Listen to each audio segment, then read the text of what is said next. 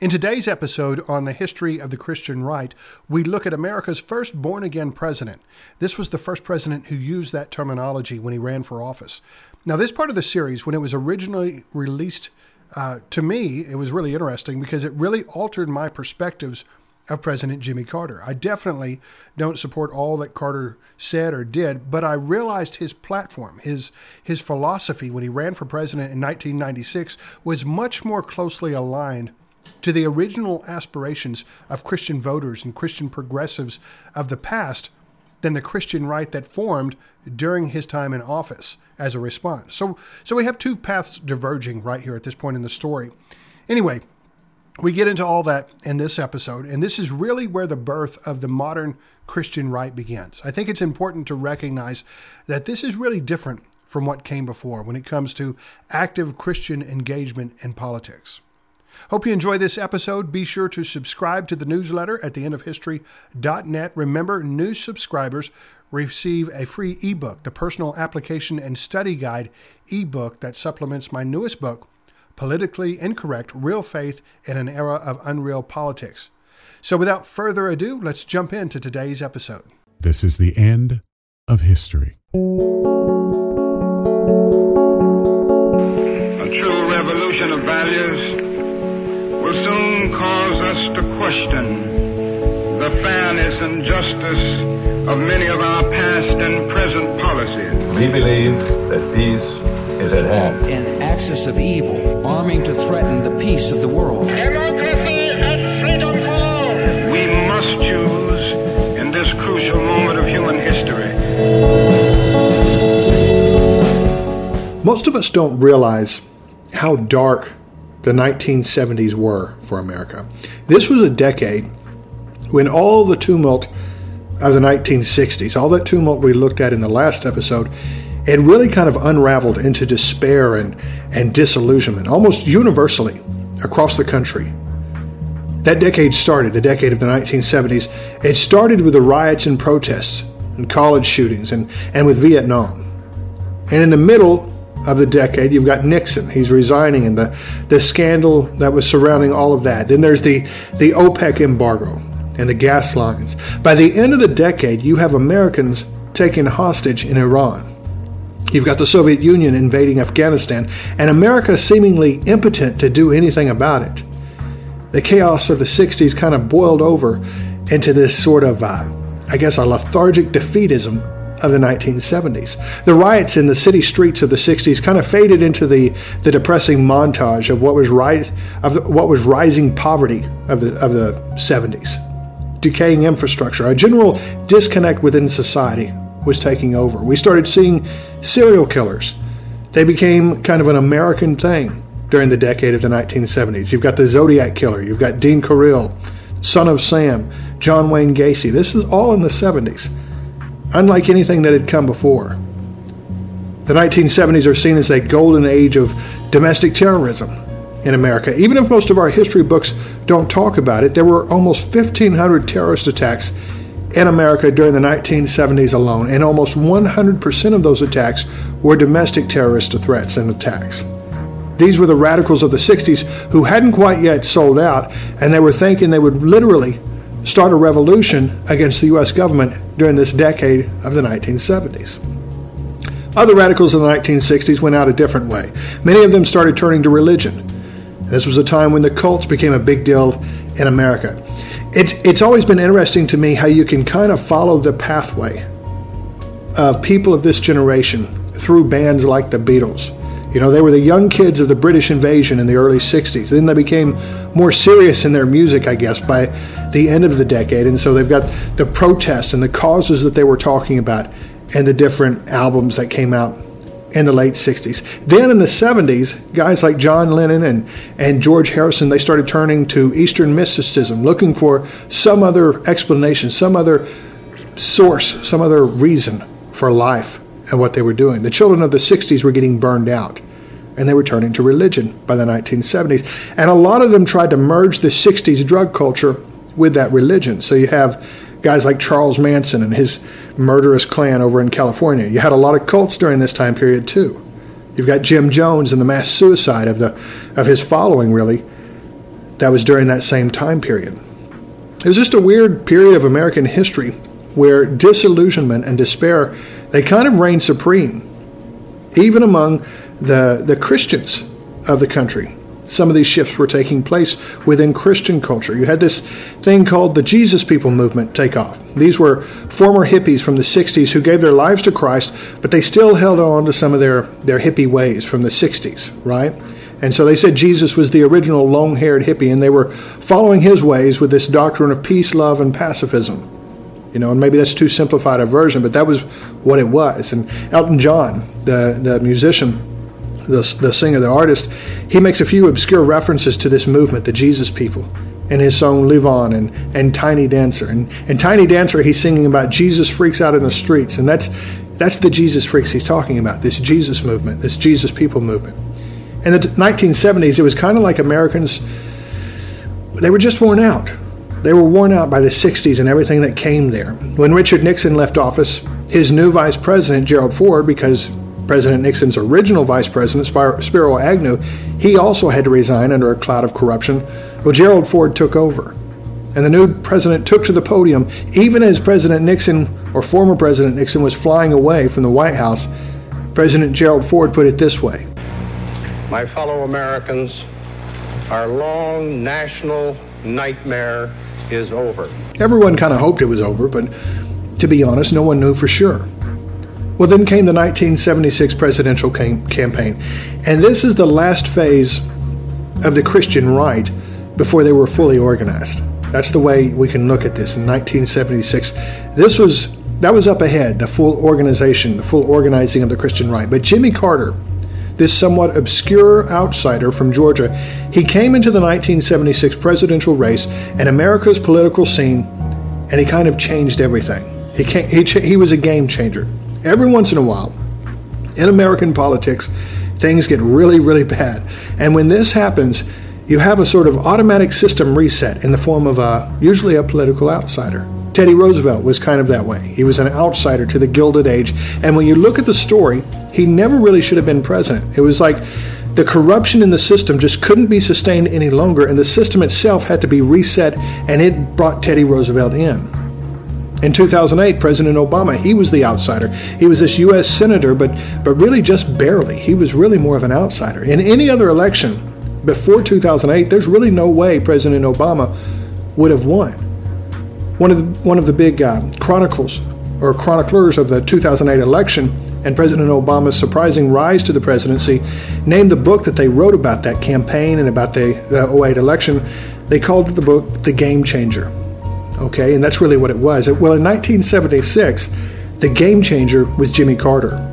Now, Carter was unlike anything not only America, but especially the presidency had ever seen before. He was a Southerner. He came from a family of peanut farmers, of all things, in Georgia. But he was also a bit of an intellectual. He wasn't quite a rocket scientist, but he did serve on a nuclear submarine in the Navy.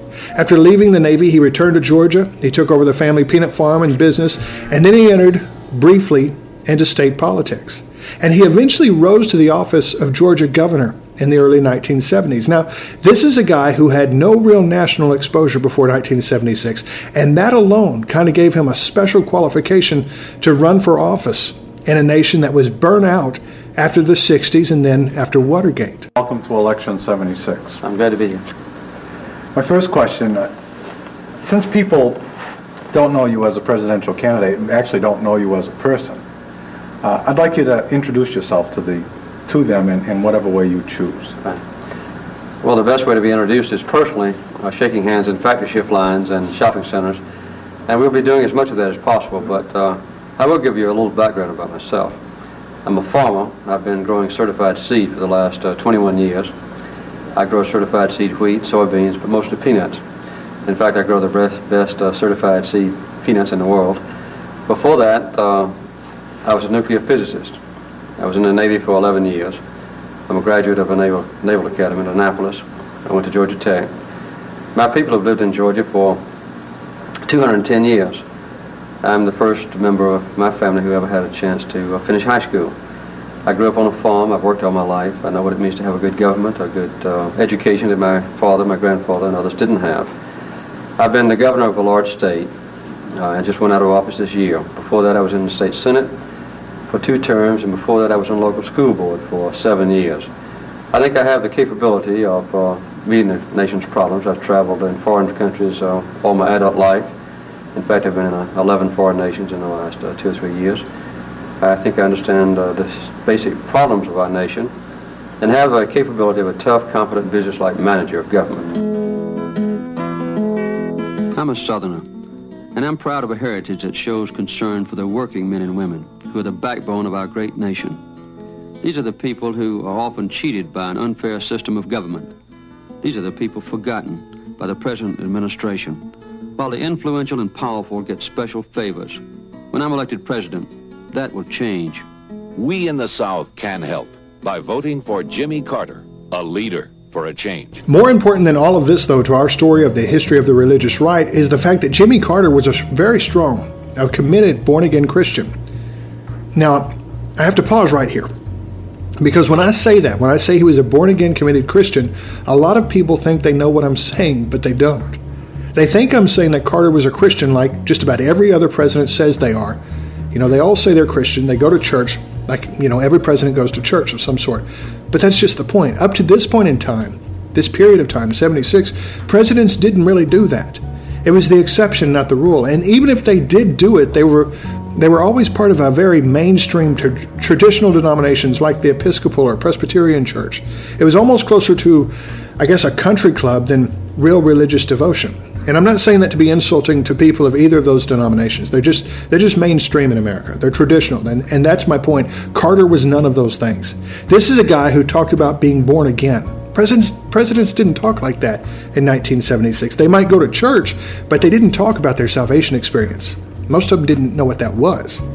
Jimmy Carter had a personal testimony of faith. And this was something that had never been heard of in the American presidency before. He told about growing up in a Baptist church, and he heard a sermon once where the preacher had asked, if you were arrested for being a Christian, would there be enough evidence to convict you? And somehow that changed his life, and his personal faith became a real, sincere driving force of who and what he was all about. He was a deacon at the Baptist church where he grew up, and eventually he even taught Sunday school there. There's some fairly famous video footage from the 76 campaign where all these reporters are gathered around this Baptist church that Carter attended and where he taught Sunday school at. And they're just kind of staring at the church, not sure what to do. Jimmy Carter comes out, shakes their hands, and invites them in to hear his Sunday school lesson. Now, this is old school Southern Baptist like your aunts and uncles and grandma and grandpas grew up with. And Carter was all about that. His faith was central to his politics. He was a progressive on civil rights, which was really a big deal in Georgia during this time period. And he did that because of his faith. That was how he saw politics. It was driven by his faith, not his politics driving his faith. And even when he became president, he was, as much as he could be, a big-time humanitarian. In fact, after the presidency, Jimmy Carter has, to this day, done more for humanitarian causes than probably any other living president. And again, that's all driven by this deep, sincere conviction and personal faith of former President Jimmy Carter. Now, I'll say all this, and if you grew up in the Bible Belt of America, the South, as a member of the religious right, it's kind of confusing. Because Carter was a Democrat. He's a liberal. He was everything the religious right was not, or what they came to be not about. He was so much of what an active Christian politician was about. But that wasn't what 1976 was about, though, right? That's the difference. Things were different in 1976. I guess the best way to explain it, I remember a story or an event in my own life when I was young. There was a guy in our church that I grew up in. He talked about Jimmy Carter like he was the greatest president that the U.S. had ever had, right? The greatest president who ever lived. This was post-Ronald Reagan years, the late 1980s, early 1990s. And this guy saying that Jimmy Carter was great somehow, in my mind, borderlined on blasphemy. I mean, Jimmy Carter gave away the Panama Canal. He was a liberal. He was for abortion. How could a Christian be a supporter of Jimmy Carter? But in 1976, most Christians were supporters of Jimmy Carter. Pat Robertson, kind of the poster boy for extremist positions of the Christian right in the 1990s, he endorsed and supported Carter in the 1976 election. And this is important to see because things shifted really big time by the end of Jimmy Carter's term as president. Everything changed after this. In 1976, though, A Christian could be a Christian could be a Democrat and also be in politics. He could be a Christian and still be in politics. They didn't have to be Republicans. The two weren't synonymous yet. The idea of Christianity or being a Christian and being a Republican, they didn't mean the same thing yet, or have the implied synonymous meaning, right? Yet your faith was one thing, your politics were another thing. Your faith could drive your politics, but a real Christian in 1976 didn't let his politics drive his faith. This was 1976. America had a born-again, Bible-believing president in the White House. He's going to restore honor and trust in the system, and he was focused on ideals, not just politics and interest. He was going to make America a land we could be proud of again. Well, unfortunately for Jimmy Carter, and maybe for America too, history wasn't quite finished with wringing out the rags of political repercussions that had been sowed by the political establishment in Washington since World War II. For all the good things that Jimmy Carter was, he inherited, as president, he inherited a mess. And all his morality, all his humanitarianism, all his good intentions couldn't really get around those facts. Thanks to the 1970s OPEC oil embargo and the massive spending of the 60s, America was in the middle of a massive recession when Jimmy Carter took office, and interest rates, they shot through the roof after 76. And it really started before then, but after 76, it really kicked in. One crisis after another seemed to collide into this good guy Jimmy Carter's presidency, so that by the end of his first term, America seemed to be edging into an abyss of despair that they were never going to get out of. Now, people didn't particularly blame Carter for the problems, but they didn't believe he had what it took to get him out of it either. And this is where his famous Crisis of Confidence speech came in 1979. It's probably one of the most honest speeches an American president has ever given. Our people are losing that faith, not only in government itself, but in the ability as citizens to serve as the ultimate rulers and shapers of our democracy. As a people, we know our past, and we are proud of it. Our progress has been part of the living history of America, even the world. We always believed that we were part of a great movement of humanity itself called democracy, involved in the search for freedom. And that belief has always strengthened us in our purpose. But just as we are losing our confidence in the future, we are also beginning to close the door on our past. In a nation that was proud of hard work, strong families, close-knit communities, and our faith in God, too many of us now tend to worship self-indulgence and consumption. Human identity is no longer defined by what one does, but by what one owns. But we've discovered that owning things and consuming things does not satisfy our longing for meaning. We've learned that piling up material goods cannot fill the emptiness of lives which have no confidence or purpose. The symptoms of this crisis of the American spirit are all around us. For the first time in the history of our country, a majority of our people believe that the next 5 years will be worse than the past 5 years. 2/3 of our people do not even vote. The productivity of American workers is actually dropping.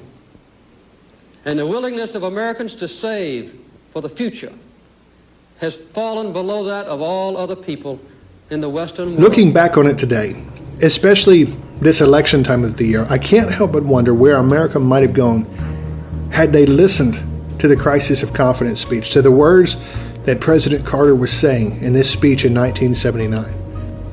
I have no doubt it would have altered the course of American history, but it also would have changed the nature of America itself, not just our timeline, not just our history, but who we are as a people itself. Carter spoke out against the rampant American individualism and the selfishness that would really come to define the decade of decadence in the 1980s that was about to land on us.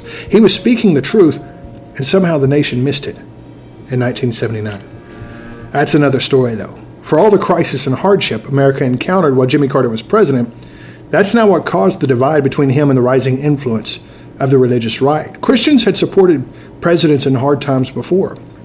They had even supported presidents who had their interests at heart when the president was clearly in the wrong in other areas. And I'm thinking like Nixon and Cambodia, just at the beginning of the decade, right?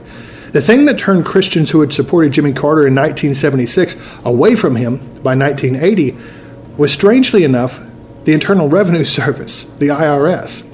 Now, there's several sources out there on this, but one of the most recent was actually a story out of Politico in 2014. And what happened is that anti-segregation laws that passed in the late 60s empowered the U.S. government to stop segregation in institutions throughout America. Well, by the late 1970s, some of those institutions that were still really largely segregated were white Christian schools, and private institutions in the South. Now, to be clear, there wasn't a lot of demand among black students or parents to get into these schools in the first place, but the segregation existed anyway. So the anti-segregation laws meant that the government could withdraw the tax-exempt status that these Christian schools had, because they were now violating anti-segregation federal law, right? So there are a few things we have to dig into here to really understand it. It's easy to just paint this part of the story as the origins of the Christian right being racism. And that's usually the way the story is told, right? Were there racists in the Christian right in the 1970s, in the late 1970s? Very likely. Was this refusal to desegregate based on racism? Yeah, definitely.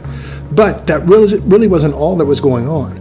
This was also about government interference with the church, and that's a big no-no in American Christian politics. It has been ever since the very beginning of American politics. Christians have always been fearful of the government interfering in their religion. Now, this fear is partly based on history, but it's also based on a really strong individual rights mentality that thrives in America. So there's been a story, to kind of paint a picture, there's been a story moving around recently around the Christian blogosphere. This is just in the past couple of weeks about this pastor in Georgia today who's being challenged by the state to hand over the notes of his sermons as part of a discrimination lawsuit. Now, Christians are in an uproar all over the place because what right does the state have to review and judge a Christian leader's notes on the Bible? There was a similar case in Houston a year or so back where a LGBT activist mayor was trying to get Christian pastors in trouble for speaking against homosexuality. She wanted them to turn over their sermon notes, just like this guy in Georgia. Well, the big red line for Christians in American politics is that the state cannot get into their churches and dictate what they say or what they believe. So in the late 70s, when the IRS threatened these Christian institutions with the loss of their tax-exempt status unless they lined up with federal law, many Christian leaders saw their worst fears and prophecies finally coming true. For 2 decades, they had been talking about how the rise of humanism and secularism in America was going to eventually lead to America becoming like the Soviet Union. The atheist Soviet Union, as you recall. It would become a place where it was dangerous to be a Christian. The liberal politics of the 60s had now evolved into an attack on the church and traditional beliefs itself. It was the liberals who formed all of this, and it was the liberals who were coming after the Christians and the Christian faith through these laws. Well, this message wasn't conveyed, well, it was conveyed easily to traditional Christians in the South. The attitude and fear of government intrusion, that was really a shared value among most Christians. But it was a real harder thing to sell to the public at large. If you didn't relate to this value, this fear of the government attacking your faith, then the story sounds just like it does today when you look back on it. It looks just like a bunch of racists fighting for the ways things have always been. And again, racism was part of the story, but that wasn't the real story of the Christians at this time. There was other stuff going on. So it's at this point that Christians began to organize. They were called fundamentalists back then. Today we call them evangelicals. They were the Bible-believing people who saw the centerpiece of the world as the Bible, as the gospel. And their Christianity wasn't a country club religion or a tradition. This was life. This was the real deal for them. So as these Christians began to organize, a pastor by the name of Jerry Falwell, Most people will recognize that name. Jerry Falwell quickly rose to the top as the leading voice among this organization of active political Christians. All right? Now, Falwell had started a small church in Virginia way back when he was 22 years old in the 1950s, and it grew from 35 members to this huge megachurch by the 1970s. In 1956, he began broadcasting a radio show known as the Old Time Gospel Hour. It soon became a television show, too, and both the radio and the television show, they were being broadcast across the country by the 1970s. In the early 70s, he also founded Liberty University, and this would become one of the largest Christian universities throughout the world. Now, from an outside and objective perspective, and it's hard to find outside objective perspectives on Jerry Falwell today, but he was a staunch traditionalist. He was pro-Vietnam War in the 60s, pro-segregation, anti-civil rights movement, anti-equal rights amendment, because he, like other traditionalists, believed wives and mothers belonged in the home. So he's the image of that traditional Christian perspective whose faith represented, or was almost synonymous with, a traditional America. A lot of people related to him during this time period. We looked at this in the last episode. A lot of people thought the same way that he did. The 60s, the radicals, the liberals, they all represented the wrong way. The right way for Jerry Falwell and those who believed like him was the way of traditional America. This was the America built upon In God We Trust. So his faith and his Americanism, they were real closely linked together. So by the time of the IRS actions against private schools in the South in the mid-70s, Falwell had all but given up hope in being delivered from the liberal secularist humanism, as he called it. The culture wars were being fought and won by the radicals, by the secularists, and by the liberals. The Christians kept waiting for the government to protect them and deliver them, and they were losing ground. So it was time, in Falwell's mind, it was time to fight back. So he and other leaders began to scan the world around them, and one of their first targets was the issue of abortion. Now, strangely enough, as polarizing an issue as abortion is today, it took several years before Christians really spoke out against it. The Supreme Court decision of Roe v. Wade was in 1973. It wasn't until almost the end of the decade before Christians organized and spoke out against abortion in any loud form. Maybe this wasn't because they felt to oppose abortion at the time, but they just weren't organized yet. Well, Jerry Falwell organized it. He organized the Christian right in its inception. Now, Richard Nixon had once talked about this silent majority, as he called it, this silent majority in America who still believed in tradition and good morals and values and patriotism. This was the America that really voted him into office, Richard Nixon.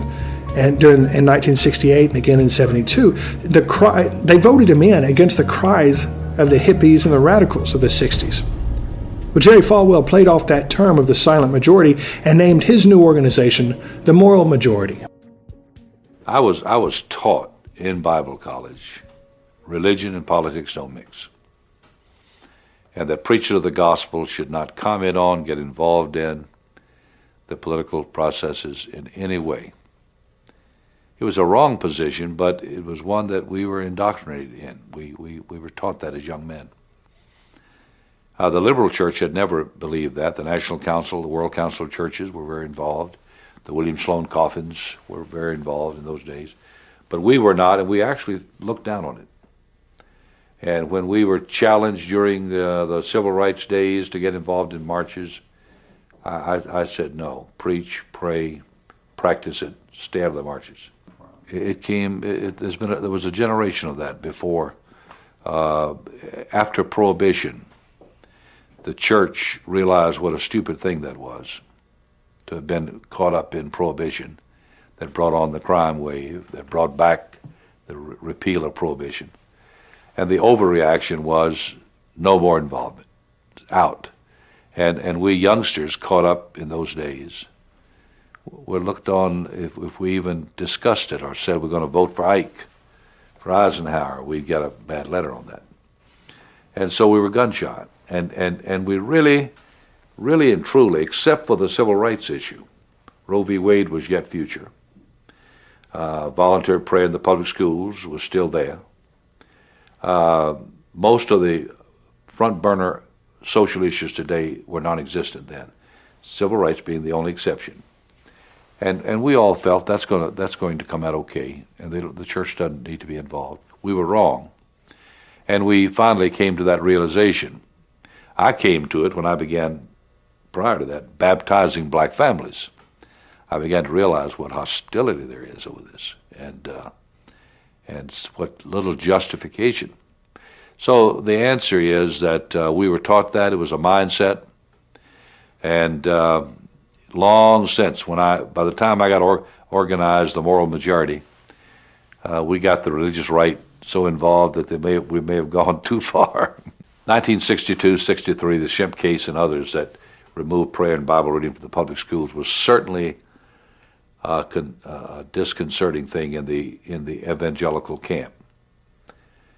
But Roe v. Wade was the straw that broke the camel's back. When we legalized abortion on demand, we, like the Catholics, never thought that would ever be, not in this country, because we believe that life begins at conception from a biblical perspective. And there was very little science to prove that life begins much earlier than birth then. There were no sonograms. Medical science didn't help us at all. Totally a biblical position. But Roe v. Wade was the straw that broke the camel's back, and we all got to rethinking, and I began meeting with people that I respected to ask, like Dr. Francis Schaeffer, the late Dr. Schaeffer, and others, how can I get involved? I've preached against involvement. I've got a congregation who knows that I preached against involvement. So as the moral majority formed, they set themselves apart from folks like Billy Graham and things that Billy Graham had done by getting behind a specific candidate. Instead of supporting just one candidate, they were going to support moral positions on specific issues. That was how they were going to do it differently. Abortion became one of those biggest issues. Second to that, at least in the late 70s and the early years of the moral majority, the Equal Rights Amendment became another. The Equal Rights Amendment was something pushed by the feminist groups to get an amendment to the Constitution that legalized equal rights for women. In principle, the moral majority might not have argued against equal treatment of women, but they had seen this script before. Once this was entered into the Constitution, the government wouldn't only interfere in churches, but now they could interfere in families and homes and marriages. So they were opposed to the Equal Rights Amendment. These positions of the moral majority had significant implications on how Christians interacted with politics. Jimmy Carter might have been the first publicly professing born-again Christian in America, but he wasn't going to be supported any longer by the Christians, not those of the moral majority, because he was on the wrong side suddenly of their politics. A new definition was rising for what it meant to be Christian and to be political. And Jimmy Carter didn't fit into that definition. In fact, within a few years' time of the forming of the moral majority in 1979, many would wonder if someone who held the views of Jimmy Carter could actually even be a Christian at all. That's how significant and impacting this group and their ideology became after 79. The best records I can find show that the term religious right was first used in the 1980 presidential election. As Ronald Reagan defeated Jimmy Carter and took office as the new president of the United States, he didn't win because of the religious right, but they certainly didn't hurt him either. For the first time ever in a presidential election, the Christians were organized, and they were a force that could either be helpful or mighty formidable. This was the moral majority in 1980, and this was only the beginning.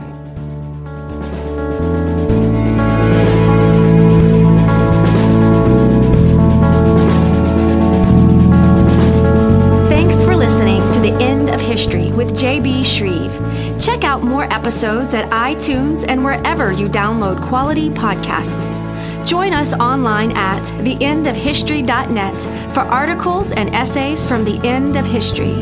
Follow JB on Twitter at JB_Shreve. The End of History is produced by Windmill Media.